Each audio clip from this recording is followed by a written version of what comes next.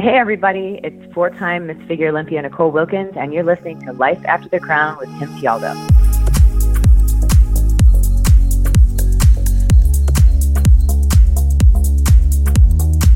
Hey everybody, welcome to the Life After the Crown podcast, where each episode I bring you useful interviews with former pageant contestants, title holders, and women of influence who are now succeeding across many different industries in the real world. My name is Tim Tialdo, lifestyle entrepreneur, pageant host, author, and quite honestly, somebody who just wants to help you become a better person overall. Now, if pageant life is over for you, or it soon could be, and you're wondering, well, what do I do now? Or what's next? This podcast is designed to help make the transition to real life and the school of hard knocks a little bit easier for you to handle. So if this is your first time listening, thanks for tuning in. We're glad you're with us today. Let's get started.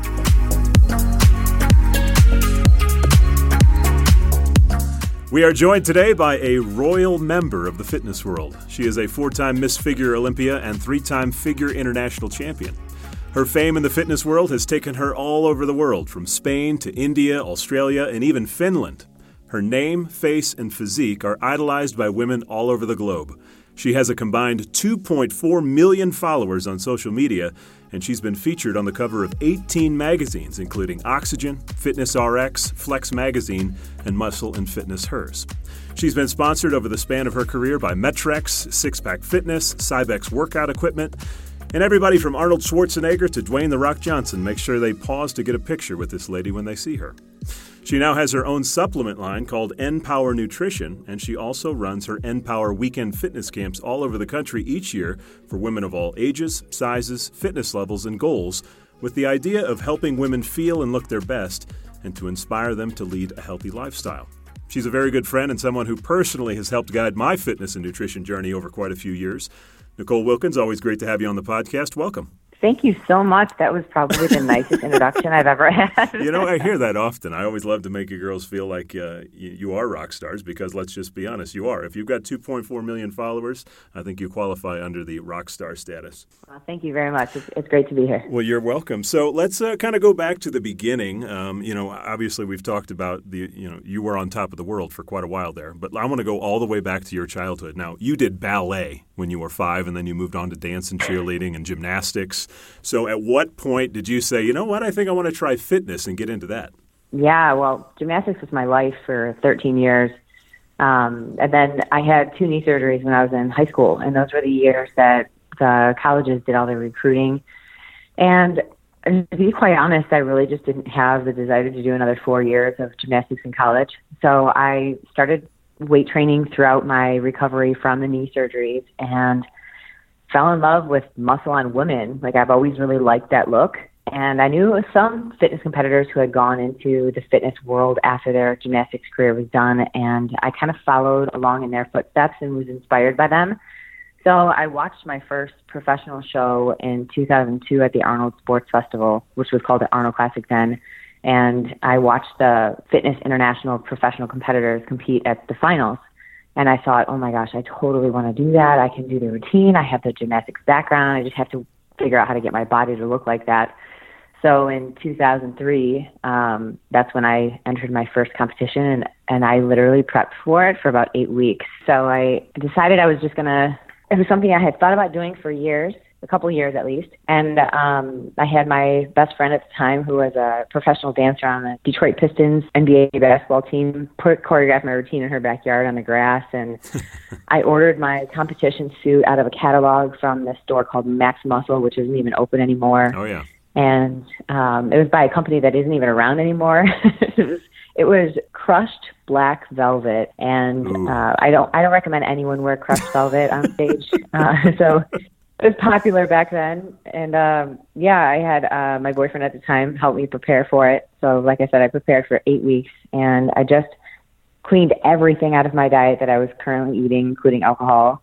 And I lost probably 15 pounds, entered my first show, and did fitness. So I had, I read Oxygen magazine a lot. It was probably one of my, still to this day, but there was a woman on the cover, and she was doing a one-arm cartwheel, and she had this one-shoulder red pleather top. And I thought, man, that'll be great for my routine. So I went to this seamstress who did costumes for dancers, and I showed her the photos. She created the costume for me. I paid $100 for it. And the music was Christina Aguilera and Justin Timberlake. I don't know if you remember that song, Dirty. Oh, yeah. Yeah, so I went up, I got my suit in the mail, and I never showed my dad. I showed my mom, because if you see these suits, they're so tiny. But yeah, my friends came, my family came to support me, and I ended up winning, but I was the only competitor in my class. So hey, well, congratulations. That was the start of it. That was what I caught the bug. I just really enjoyed the entire process. I loved the way that I was able to transform my body through exercise and nutrition, and I had that goal and that competitive outlet that I was missing from not doing gymnastics, and then it just continued from there. So I've been competing now for 16 years, which is pretty nuts. Well, you said that at one time you saw a particular look that you liked and you wanted to look like that. Was there some particular athlete that you idolized or followed or said, she's kind of my vision or my goal? In the beginning of my career, the people who were doing really well were Susie Curry, Anna Level, Monica Brandt, all of those girls, Timea Maharova. They were all, people that I looked up to. They were all in the magazines. They were all on the covers. They were all competing at the elite competitions, worldwide, international competitions. So when you would go on the internet, you would see their photos, and that was definitely the body that I was trying to emulate. Do you remember the show Body Shaping on ESPN? I never actually saw it, but I remember hearing about it. I remember Monica Brandt was on it quite often, so that's why I ask. So, hey, when you were 15, I know that you tore your meniscus in your knee, and then a year later you did it again. Now, I think for most people, that's it. We're done. It's like, I'm not going to do much hard stuff anymore. But obviously, you went on to do some really big things. So I guess my question is, especially at that age as a teenager, how do you find the willpower after two humongous setbacks physically to say, not only am I going to continue to move forward, but I'm going to go after a world title, and I'm going to go after, everything I possibly ever dreamed of? Well, if you know me as a person, I'm a very stubborn person. No. I think it could be a good and a bad thing. But honestly, when I have my head set on a goal, I will do whatever it takes to make it happen. I just remember when I injured my knee the first time, it was kind of a slow progression. I knew it was like locking out and getting stuck for a while, but I was able to maneuver it and continue doing everything I was supposed to do for the sport. But it got to the point where I couldn't even straighten my leg all the way. And I was so young at the time that they ended up stitching it together. So when they stitched it, I was in a mobilizer for 6 weeks, and that recovery was probably at least a half a year long because I lost so much muscle on that left leg. So when I was able to do gymnastics again, and then it tore again, I remember just being so angry that I felt that same pain in the same spot. And I thought, I am not going through this whole thing again. Well, thankfully, the option the second time was to just remove the portion that was torn. So I was able to get back into athletics within a month or two. As long as it didn't hurt, I was able to do it. And the recovery was much faster. But yeah, I just knew at that time that I needed something else to keep myself focused and keep myself motivated, because I wasn't going to do gymnastics in college. I was cool with that. I was totally fine not continue on with that sport, but I felt like I needed something. And when I found the sport of fitness, I actually felt, wow, this is something that I could be pretty good at. I feel like I have potential here. Although in the beginning, I never thought I was going to be where I am now. I thought I'm just going to take it one show at a time. And if I could get myself in really great shape, it could help me with my personal training business. So that was the mindset. Well, let's talk about that shape, and obviously, a lot of the people that listen to this podcast are pageant contestants, former pageant competitors. Now, when you look at yourself in the mirror, obviously you have a more, what I would call a muscular physique and frame. And when you were younger, I think as a female, every woman looks themselves in the mirror and says, I like what I have, I don't like what I have, I think I need to do this. Being someone who came from a gymnastic background and had a little broader shoulders, if you will, how did you kind of view yourself and what you wanted to do with your physique? Yeah, I was always kind of uncomfortable with my body because I was more muscular than most of the other girls. I had bigger legs from being a gymnast. I had more muscular arms and shoulders from being a gymnast. I think that actually started becoming something I was self-conscious about when I was in elementary school, because I remember distinctly at school during recess, and one of the guys was commenting on how big my arms were, and I took it very negative. I thought, I don't want my arms to look big. And so for years, I would cover them up, and I would hardly ever show them. Even in the beginning professional years of my fitness career, I would do that in the off season because I felt like everyone sees your arms first, and that was what they would judge you on, as far as whether or not you were in good shape. So that was my goal, just to have good arms. And, you know, Guns. I just wanted to I wanted to have like that definition where someone would kind of look at you and think, holy cow, what does she do? Genetically, I'm fighting against, you know, I can put on weight very easy. So I've had to always be very careful with what I ate. And I have had to train harder than most people would have to in order to lose body fat and stay leaner. So if, as a younger girl, you know, hearing a guy say, oh, she has bigger arms, there obviously had to come a point during either your career or, you know, maybe even into your 20s where you said, I actually like this look and this is what I'm going for. Was there a moment that you could remember where you kind of made that paradigm shift? Yeah, when I got more into social media. Because when you are getting involved with social media in the beginning, it can be very hurtful at times, especially if you are a muscular woman. You'll have comments from people, I'm not going to say men or women in particular, it's both, that will comment out of maybe their own insecurities or just being judgmental and say things like, you're such a man, why would anyone want to look like that? Why would anyone want to be with someone like that? You know, they really do say some hurtful things. And at first, it really bothered me. It made me second guess everything I was doing, and is this really the look that I want? And then I, over time, as bad as this is, kind of got numb to it and realized that most of the time when people are saying things like that, it's coming from something that they are already unhappy with that has nothing to do with you or what you're doing. So as long as you are happy with yourself and believe in what you're saying and doing, that's all that matters, because there's no way you can ever please everyone. So when you stepped on the stage for the first time, I mean, you know, in your little velvet scrunchy outfit that you bought for $100, what was your vision? What were you thinking? Where was this going to lead for you? I knew I wanted to be on the Arnold stage, and the Arnold stage was a professional arena.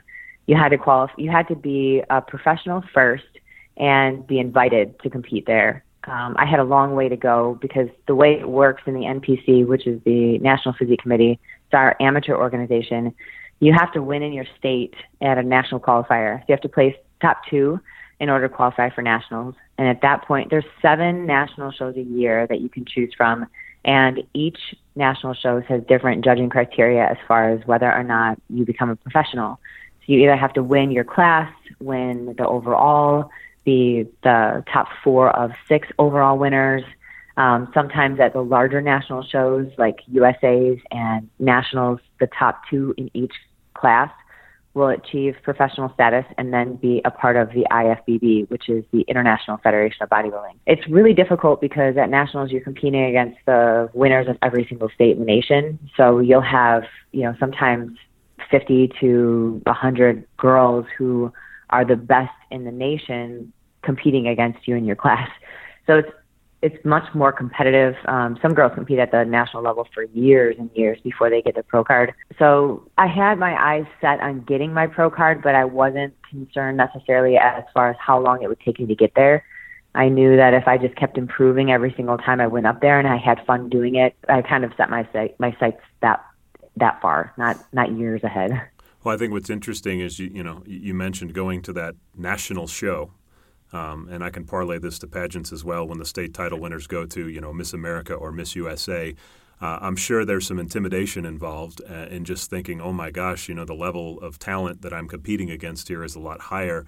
Mentally, how did you handle that and overcome it? Well, the first year I competed, I qualified. And in the sport of fitness or bodybuilding, just because you qualify for nationals doesn't mean you're ready to be there yet. So, which is a mistake a lot of people make. They get really big heads because they've been winning or placing really well in their state, and they go into nationals thinking that they are the best in the world already, and then they end up getting smoked, and that's exactly what happened to me. So I was coming from, you know, wins in my state consistently, first, second, and going into my very first national show in 2004 thinking, I look awesome. How could I not win this? You know?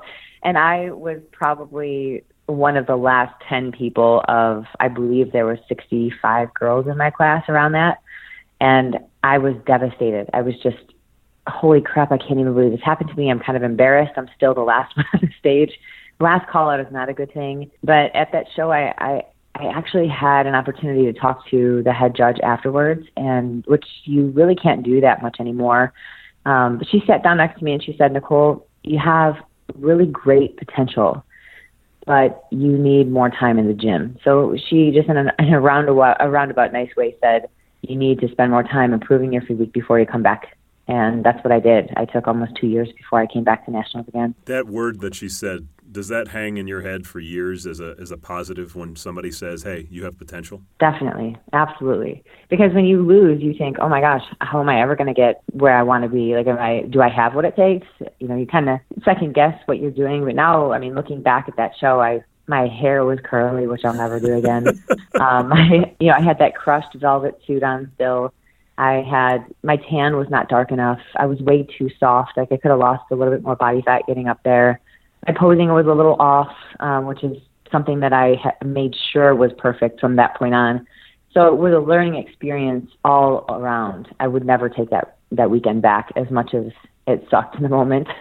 Well, you mentioned your posing. Now, as you progress through your career and, won the world championships, one of the big things that I know that you have always been known for and basically have been the best in the figure world is your posing.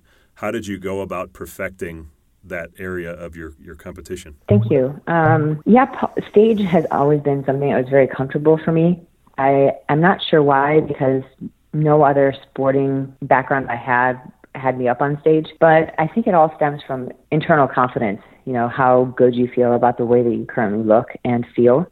And I just used that when I was up there. I practiced a lot. So I would practice the same exact moves with the same exact steps in between each move so that transitions were very smooth. And I videoed myself a lot. Every year I kind of perfected my stance a little more, or I twisted a little harder, or I positioned my hand in a different spot just to, improve it as much as I possibly could. So earlier in the years, you'll see that my legs are maybe straight, or I don't quite twist as much. But then over the last probably 10 years, it's been very consistent every single time I walk out there. It's pretty much the same exact routine. If it ain't broke, don't fix it. That's right, exactly. So when somebody sees you and they say, well, how did she get there? Did you have a mentor, or did you just watch YouTube videos, or how did you go about perfecting that posing? You have to think back 16 years ago, YouTube really was not that popular. There wasn't social media like there is now. There wasn't as many outlets that you could, go to for help. I think I just learned on my own. Hey. Just watching other girls do it, and just perfecting it every single show, thinking about how I could improve it even more. I did work with a couple really well-known coaches in the industry, and they would give me feedback and critiques, and I did take progress photos multiple times a week, and during my progress photos, it's a snapshot in time, so being able to hit your pose fast and hold it, for a photo is also really important too, so that helped. But, just consistency. Well, I know you worked really hard to get to the top. I think it was 2009. You won your first Arnold competition, and sure enough, there he is. Arnold walks across the stage and hands you a trophy. What was that like? Well, I knew that the winners of every Arnold had been interviewed by him himself, Arnold Schwarzenegger himself. So I had a feeling if I were to ever have won, that could be a possibility. And usually during prejudging, if you're in the first call out, it's a really good sign. If you're placed in the center, that's a really good sign that you're probably 1, 2, or 3. And after prejudging, knowing that I had a chance at winning, I was rehearsing whatever I was going to say in my head before finals, just in case. But he's a really nice guy when he is in front of you, and he's very calm. And I think that kind of brings your heart rate down just a little bit. And I just kept thinking to myself, just talk slow, take your time, and don't say anything stupid. Well, it seemed to have worked, and for some reason, all the Hollywood action heroes seem to like to hang around you girls who are in shape on stage. I know The Rock, Dwayne Johnson, has something very intimately in common with you, and that's who you work with. Talk about that. Yeah, so Hani Rambod is my trainer for the Olympia, and he actually works with The Rock, and so we definitely have that in common. So he knew of me through Hani last year or the year before, and I was preparing for the Olympia, so Hani would mention that I was getting ready and so on and so forth. So The Rock and his production company was at the Olympia that year. That was in 2016, and he was backstage, and I happened to be walking right by him backstage when he was there, and I stopped him, and I said, "Hey, my name is Nicole," and he looked at me and was like, "Hey," almost like he had known who I was, and oh my God, I made my entire year. Life. So, yeah, right. So I just said, "Hey, would you mind taking a photo?" He was very nice.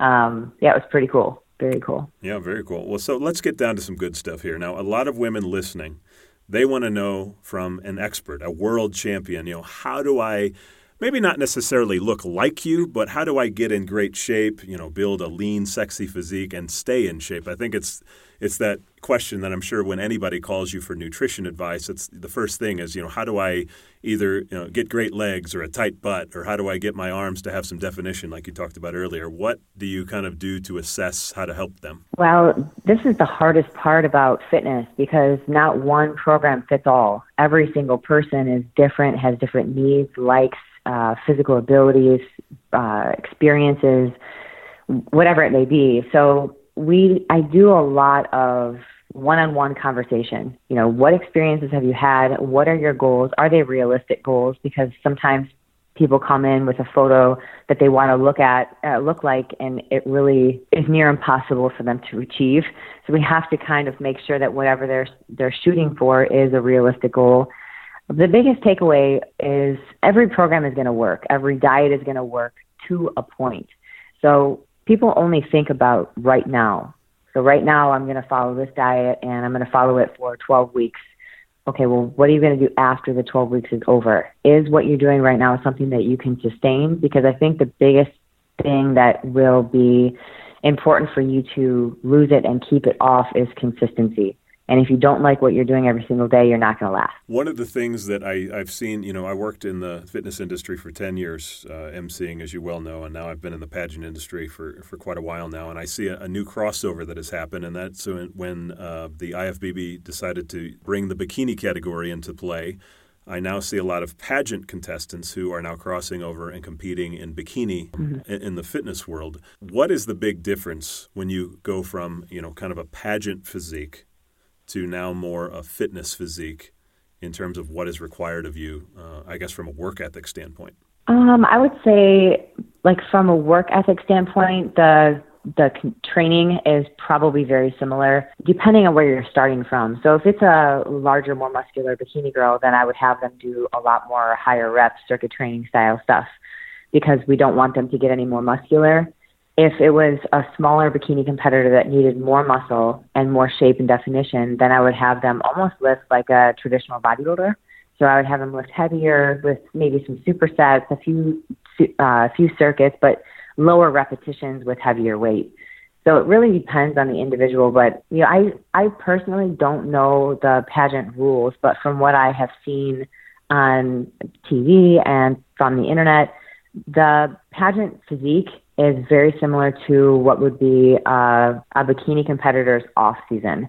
So it's a little softer, still in really great shape, almost where the magazines would want you to be for a photo shoot, where you have, lines in your stomach, but not, six-pack abs. You just want like the flat stomach with shape to your glutes. You don't want to have things, moving too much. You want to have a tight athletic build. In bikini, you can have a little bit more definition. So the body fat would be a little bit lower, and that would be the only difference. So what's the biggest misconception that you see a lot? I know a lot of women come to you and say, hey, can you help me? What's the biggest misconception that a lot of them have about getting into great shape? That it's easy. Of course. I think, there are often times where I'll have people that have a lot of progress that they need to have made before they even decide to do a contest prep. like to do a contest preparation, you have had to be eating a healthy diet already. Maybe 4 to 6 meals a day consistently, understanding what portions are, measuring your food, cooking more at home. You have to be working out a minimum 4 times a week. You have to know how to structure your plan. Like there has to be some type of, experience level before you jump into a competition prep. To me, a competition prep is like the extreme. If you are just getting back into the game, you haven't really been working out that much, you haven't really been following any type of nutrition program, that would be where I would start. And then consistently follow that for months, maybe even a year. And then when you feel like you have a good grasp, then you're ready to take it to the next level. Now, you're somebody who, over the course of your career, I mean, you've put on a good amount of muscle. Anybody that sees your photos today, I mean, you're stacked. We'll put it that way. But I think a lot of women think if I even pick up a weight, I'm going to look like her. Go ahead and handle that one, if you will.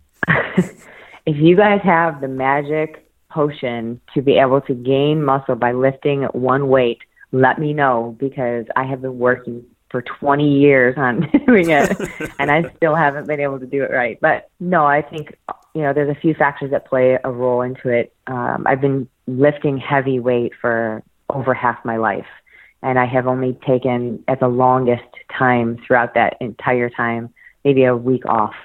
Genetics play a role as well. I tend to build muscle easier, but I have a harder time losing body fat. So my metabolism is not genetically fast. I have to really work at it. So I think there's a lot of factors that play a role into how you look. Okay. Don't be afraid. It's hard to build muscle in women. Well, hey, let's shift from the physical to the mental side of things a little bit. Now, many of the women that I have on this podcast, they are a champion in their own right. We have Miss USAs, Miss Americas, and obviously you were 4-time Miss Olympia, 3-time Miss Figure International. And, you know what it's like to be the best in the world. And, to defend your title year after year and kind of have to come back and keep competing. So can you tell everybody listening from a mental standpoint, what have you found is required to stay on top? That's a great question. I would say the drive. You have to have the drive behind it in order to keep it. Because it's one thing to come into the competition as an underdog with no expectation, no prior wins to lose, and just going in and having a great time. I remember when I was doing my very first Olympia, that was my mindset. I had no expectation. I had no idea how I was going to do. I ended up, placing around the top 10, but then the next year I knew what to expect, and I set my goal at top 5. I think that's fairly realistic. I can come in better than I did last year, which was always my goal, to be better than last time. And then I still had no expectation. I felt like the prep went perfect. It was so smooth. Everything happened exactly the way it was supposed to. And I just felt so confident going in there. And I ended up winning it. It was almost like the stars aligned. And then the next year, I started second guessing everything. I thought, oh my gosh, I can't change this, because if I change this, then it's going to affect the way I look. And I was so nervous and overanalyzing everything and just really not enjoying the process, and I ended up losing it. So the next year I had that drive back, and I just it's just all about trying to improve, staying in your own lane. It's easy to get distracted by your competitors, and one thing that has helped me is knowing that no matter what I do, I'm never going to be able to look like someone else, just like they are never going to be able to look like me. So focusing on what they're doing is a complete waste of time when I could be focusing that energy on what could make me better. And that has really helped me out the last probably 5 or 6 years in the industry. So you win your first one. Obviously, there was a drive to get there and finally get on top. But, you win your second one, your third one. What is the drive, when you were going after your 4th Olympia, for instance, to stay on top? I mean, what kept you, passion-wise, ahead of your competition? Well, I had a really hard time between 2013. So I won in 2009. I lost in 2010. I won in 2011. And then in 2012, it was like my body hit a wall. Things were not responding anymore the way they were before. I had been dieting consistently for years, and I looked the worst I ever looked on stage twice in a row. And yeah, I was sponsored at the time, and my coaches and manager basically pulled me aside. Even the judge pulled me aside after the show was over and said, Nicole, I don't know what is going on, but you have got to fix this. And if you can't fix this, you probably should retire, because if you go into the Olympia like this, you'll place out of the top 6. And that was huge for me because you don't want to have a world title winner going into the Olympia trying to retain that title and look worse than ever before.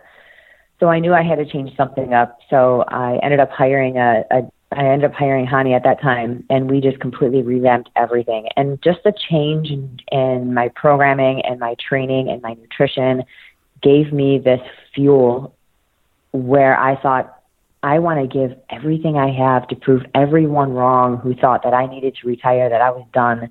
Because at that time, I was not even 30 yet. I mean, people are competing in their 40s, and you're telling me that I need to retire? Like, there's no way. So I knew I wanted to just come in and shock the heck out of everyone. I just wanted to look better than they've ever seen Nicole, and that was my drive. That was my drive going into that show. And then 2013, I ended up winning it back, and that was exactly what happened. It was the coolest feeling. I'll never forget just walking on stage and how, you can hear everyone say, holy crap, like, where did she come from? Because just last year she looked like garbage, so a year can make a big difference. Yeah, I do remember that Olympia, and yeah, you did wow the crowd. I mean, they were in awe of your physique at that time. You mentioned competing for the Olympia, the other side to it, and that is learning how to lose and deal with it. I know you had some epic battles over the years with, let's take Aaron Stern, for example. I know you two went back and forth for a couple of years with the Olympia. That became quite the rivalry. So how did you handle loss when you are on top and come back from it? I mean, loss sucks. Any way you look at it, it doesn't feel good. But if you never lose, then you'll never learn. And I think the biggest learning moments I've had in my career were from losses, not necessarily from wins. So the losses have always made me more hungry to get the title back. So I welcome the losses. But yeah, I mean, I've never been one to blame a loss on anyone else except myself. And I think that's what a lot of competitors do. They blame it on the judges. They blame it on the other competitors. They blame it on their coaches. But you are responsible for what you do. So I've always looked at what I could do better and why I lost, because that's what happened. Well, one of the benefits of everything that you've been through in your career and winning, obviously, was something that we mentioned off the top of the podcast, which I know a lot of girls are interested to hear about, and that is the fact that you have done 18 covers of, in many regards, some very major magazines that if you walk through any grocery store or any airport, you will see. A matter of fact, you remember just last year, I was walking through, I think, the Denver airport. I found your cover of Oxygen that you were on, and then I ran into you in the Dallas airport. And so it's got to be fun to be able to say, I was on Oxygen, I was on Fitness RX or Muscle and Fitness Hers. What's it like to go through that experience of finally seeing yourself as a role model as opposed to looking up to somebody else and saying, I want to be like her? Yeah, you can have yourself on a million covers and it's still surreal. It's really awesome. When I first started in the industry, that was all there was. And if you were in a magazine or on the cover, you had made it. There wasn't Instagram, Insta model where you got publicity from having a million followers. It just wasn't that way. So being in a magazine was huge and really important. And the first time I was scouted was in 2006. I was actually at a competition because the fitness magazines they covered all of the national shows and the IFBB shows. So I was approached by the editor and the creative director of Muscle and Fitness Hers, and they ended up shooting me that like 6 months later. And then I ended up shooting pretty much every year, multiple times after that. So I just created a good relationship with the people I worked with. I always showed up in shape. I showed up on time. I was very easy to work with. I think that's, there's a million models, and not all of them are the look that they want. So that narrows down, a pretty good chunk. And then not all of them have very good personalities. So that narrows down a bigger chunk. And then there's not, a lot of them don't show up on time or show up in shape or can actually do the exercises. So that narrows people down. So, they have a small handful of people that they can choose from. So you have to stay in great shape. You have to, create those relationships. And I always would email the editors every year and let them know that I was going to be in their area, or if they were looking for a model to keep me in mind, or I was going to be around the month after the Olympia if they had any spots and wanted to shoot. Sometimes I would, like in the most recent years, I hire photographers to create my own imagery for my own brand. And I will have images that I own that I will actually send to the magazine and say, hey, I have this cover shot. Would you be interested in using it? So there are ways that you can take advantage of, being in the magazines. Unfortunately, they're kind of few and far between now, but it was a really awesome experience for sure. Well, let's talk about, kind of the result of that. When you're on 18 covers of magazines, whether it's just in the fitness industry or not, when you hit a magazine like Oxygen, you've now transcended your industry and you've become mainstream. And so you're a face and a physique that, women worldwide look up to. And you've experienced fame on a pretty solid level. I mean, you're rubbing elbows with Arnold Schwarzenegger and Sly Stallone and Dwayne Johnson. And, I know when you go to these expos, I mean, you literally have lines out the door of people who just want to meet you, shake your hand, get a picture with you. And, for a ton of girls today, and guys too, fame is a big thing that they are aspiring to get. But you've experienced it. So honestly, give me your perspective on what fame is like to go through. This is probably going to be disappointing, but I am just like every single woman listening to this podcast. I am a normal girl who cleans my house and cleans my toilets, and I still have all of the normal responsibilities. I think I guess, I don't really know if I would consider myself famous. I think that's really flattering. That's really cool that you're saying that. But I think of myself as just a normal girl who had big goals and was able to reach them. I think coming with that comes a lot of pressure at times, because you do have yourself placed on this platform where you are responsible to be an advocate for health and fitness and, walk the talk that you are trying to get everyone else to do. So there is pressure, of course, coming along with that, but the pressure just becomes part of your life, I suppose, and you get used to it a little bit more. Well, how about this? Was it worth it? Oh, yeah. Everything was worth it. The ups, the downs, the goods, the bads, it was all worth it. Sure. Well, so, as we mentioned at the top of the podcast, across all of your social media profiles, you have 2.4 plus million followers. So I guess my question to you is, how do you go about maintaining enough content, material, photos, videos, blogs, behind-the-scenes contests, challenges, to satisfy all of the different channels and fans? It's got to be overwhelming at times, yes? Oh, yeah, definitely. Social media could be a job on its own, 24-hour job on its own. I'm on social media quite a bit. I do have a couple more people helping me out now, not with my own personal channels, but with the camp channel and with the Nutrition Line social media. So they do that. But with every single one of the platforms, we have a weekly kind of layout as far as what we're going to be posting each day. And that really does help to have kind of a schedule.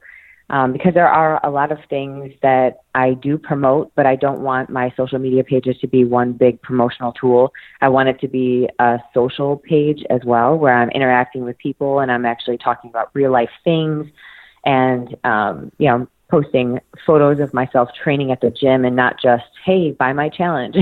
So I think there has to be a mix between that. And there are days where I just can't think of anything to post. I am going to be totally honest. I just don't feel like posting. And I think that's okay. I think that if you have times where you're just not inspired to post anything, it's better just to take a day or two and then post again. So that way it's authentic and not forced. So let me ask you this, a couple of things. Do you have specific apps that you use to schedule, like a Hootsuite or a Meet Edgar or Latergram? Do you use any of those types of scheduling apps? I don't. We could probably get on the phone after this and you could give me all of your tools, but I am very old school. I prefer paper and pen, to be honest. I have notes everywhere on my desk. I do write them down in notes on my phone and then on my computer, but I'm very old school. I do that. Or like Word docs. stuff like that. Now, do you have a limit for yourself that you will allow yourself to be on social media every day? Because I think one of the things that I know a lot of people are fearful of if they become famous is I literally am going to have to be on social media 24/7 to satisfy my fans and be able to respond to things and take care of things. I mean, how do you go about your daily regimen of spending time on Instagram or Facebook or Twitter or YouTube? Yeah, I check it in the morning, and then I usually only post once a day. Sometimes I'll post twice, but usually only once a day. And I answer questions as they come in. I answer comments as they are written. And I mean, we have a marketing company that we work with, and they will tell you it is best to respond to every single comment that you get. But sometimes when there's 300 comments, it's very hard to do that. So you just do your best. And then with the messages, I do respond to probably 75% of the messages. If it's some creep that's sending me, photos that are inappropriate, obviously I'm not going to respond to them. Sure.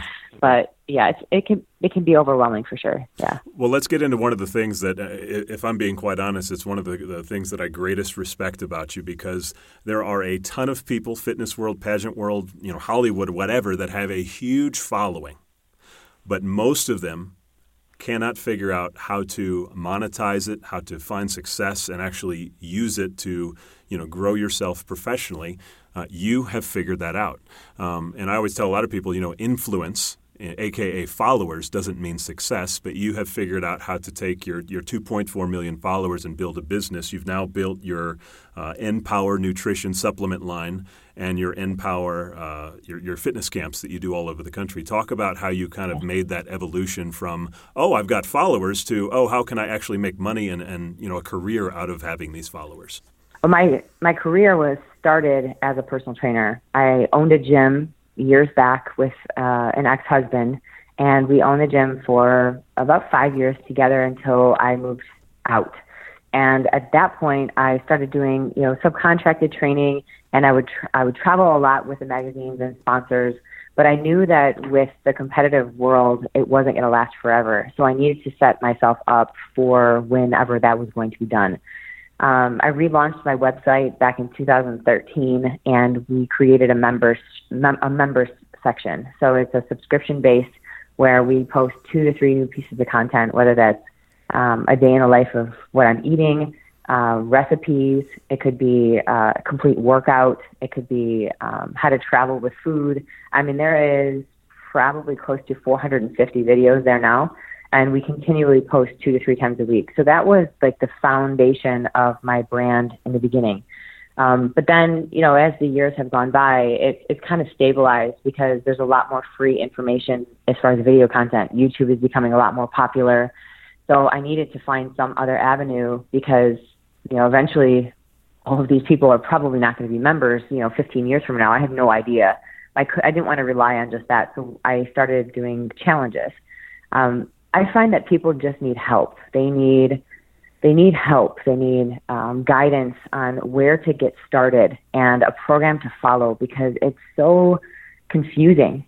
What nutrition plan do I follow? Do I do low carb, high carb, carb cycling? Do I do keto? Do I do, whatever it may be? So as a personal trainer working online with clients, I can only handle maybe 30 to 40 people at one time. And that's not a lot. There's a lot more people in the whole world that need help. So with the challenges, I create the plan. I do all the calculations. I create all the meals and the different options for different heights, weights, sex. I create the workouts, the in-home workouts. We've done video demonstrations for every single exercise. We do cardio workouts, high intensity, interval. I mean, it's very intricate and very laid out cleanly, so it's easy to follow. And we give prizes for the people who make the greatest transformation. And so we run about 4 or 5 of these a year, and every single one of them is different, which is awesome because it's more fun for me as a trainer to be able to do that and come up with new plans, new meal plans, new workouts. And people do more and more challenges. So there's a few girls who have started our challenges from the very beginning and have continued to progress every single time they enter. And their body is totally different now, but for a year and a half, they've been incredibly consistent following these plans. And I can reach thousands of people doing these.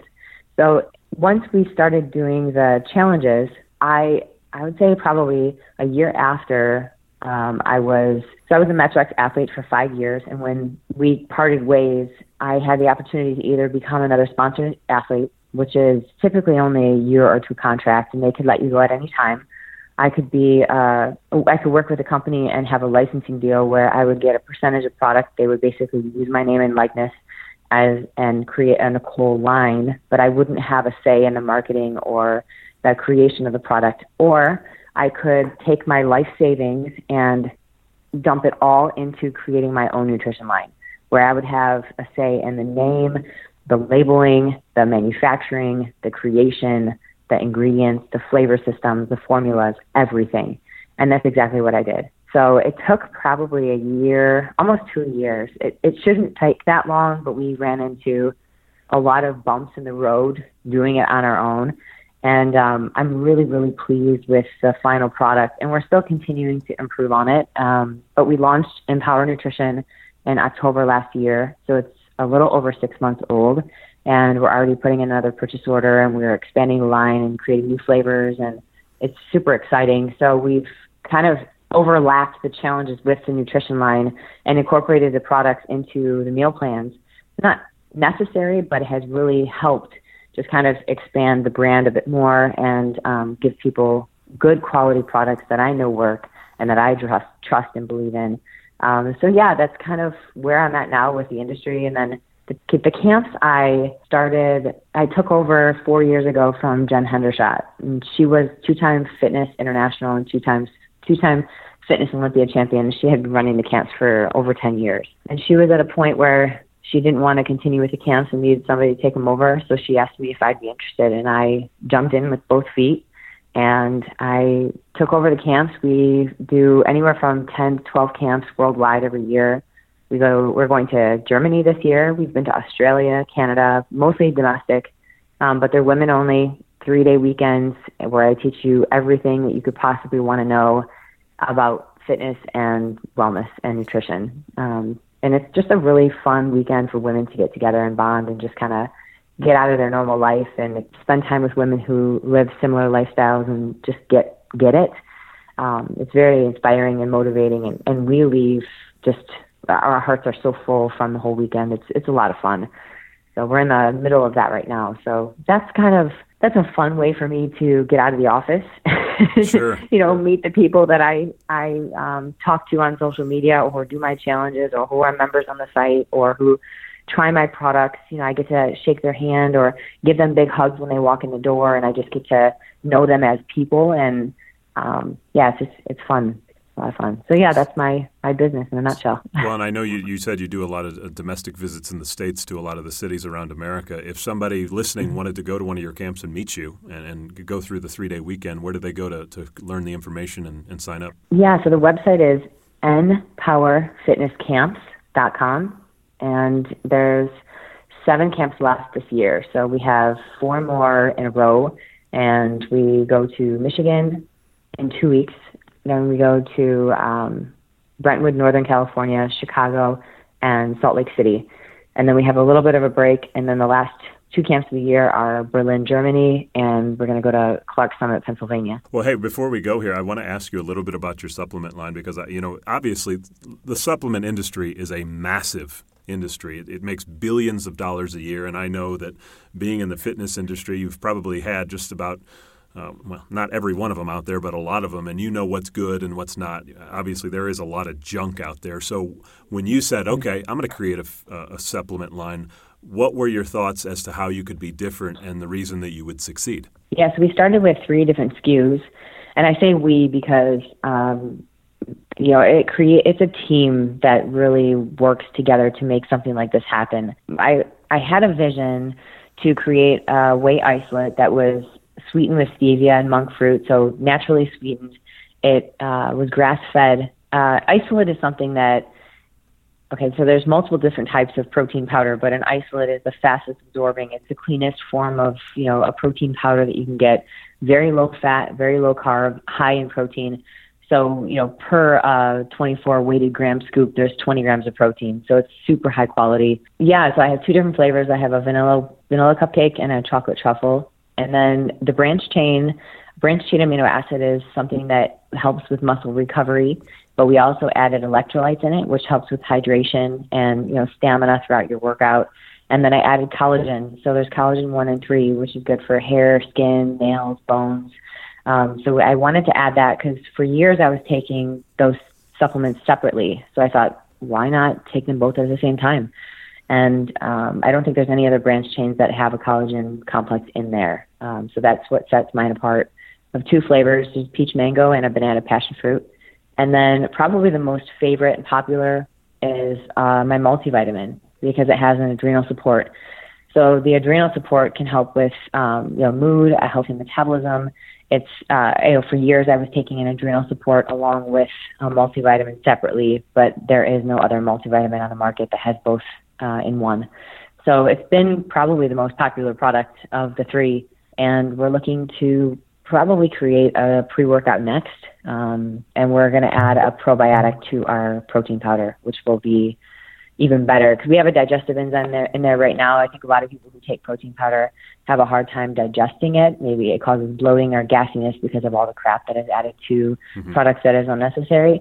So we added, the product is very clean, but we added a digestive enzyme in there to help you break down the protein.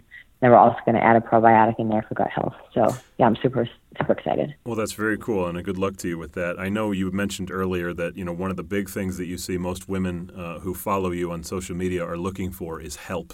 And I know a lot of girls listening are saying, I wish she could help me. Are there routines, workouts, plans that you have online that they could either, download or purchase so they do have something that they can actually, hang up on their refrigerator and follow and say, okay, I actually have a beginning and an end. I know where I'm going with this. Yeah, there's a few different options. They could become a member. The membership is less than $10 a month, and you can cancel at any time. And you'll have access to hundreds of workout videos, meal plans. We do, special I don't want to say events, but for the holidays, we create a holiday workout calendar where we have links to workouts so you know exactly what to do every single week throughout the holidays. It'll tell you what your workouts are each day. There's a calendar, so you can put that up on your wall so you know exactly what to train, how much cardio to do. And then if you have any questions or need additional help, there's a forum that you can go on and answer questions to myself and my training team.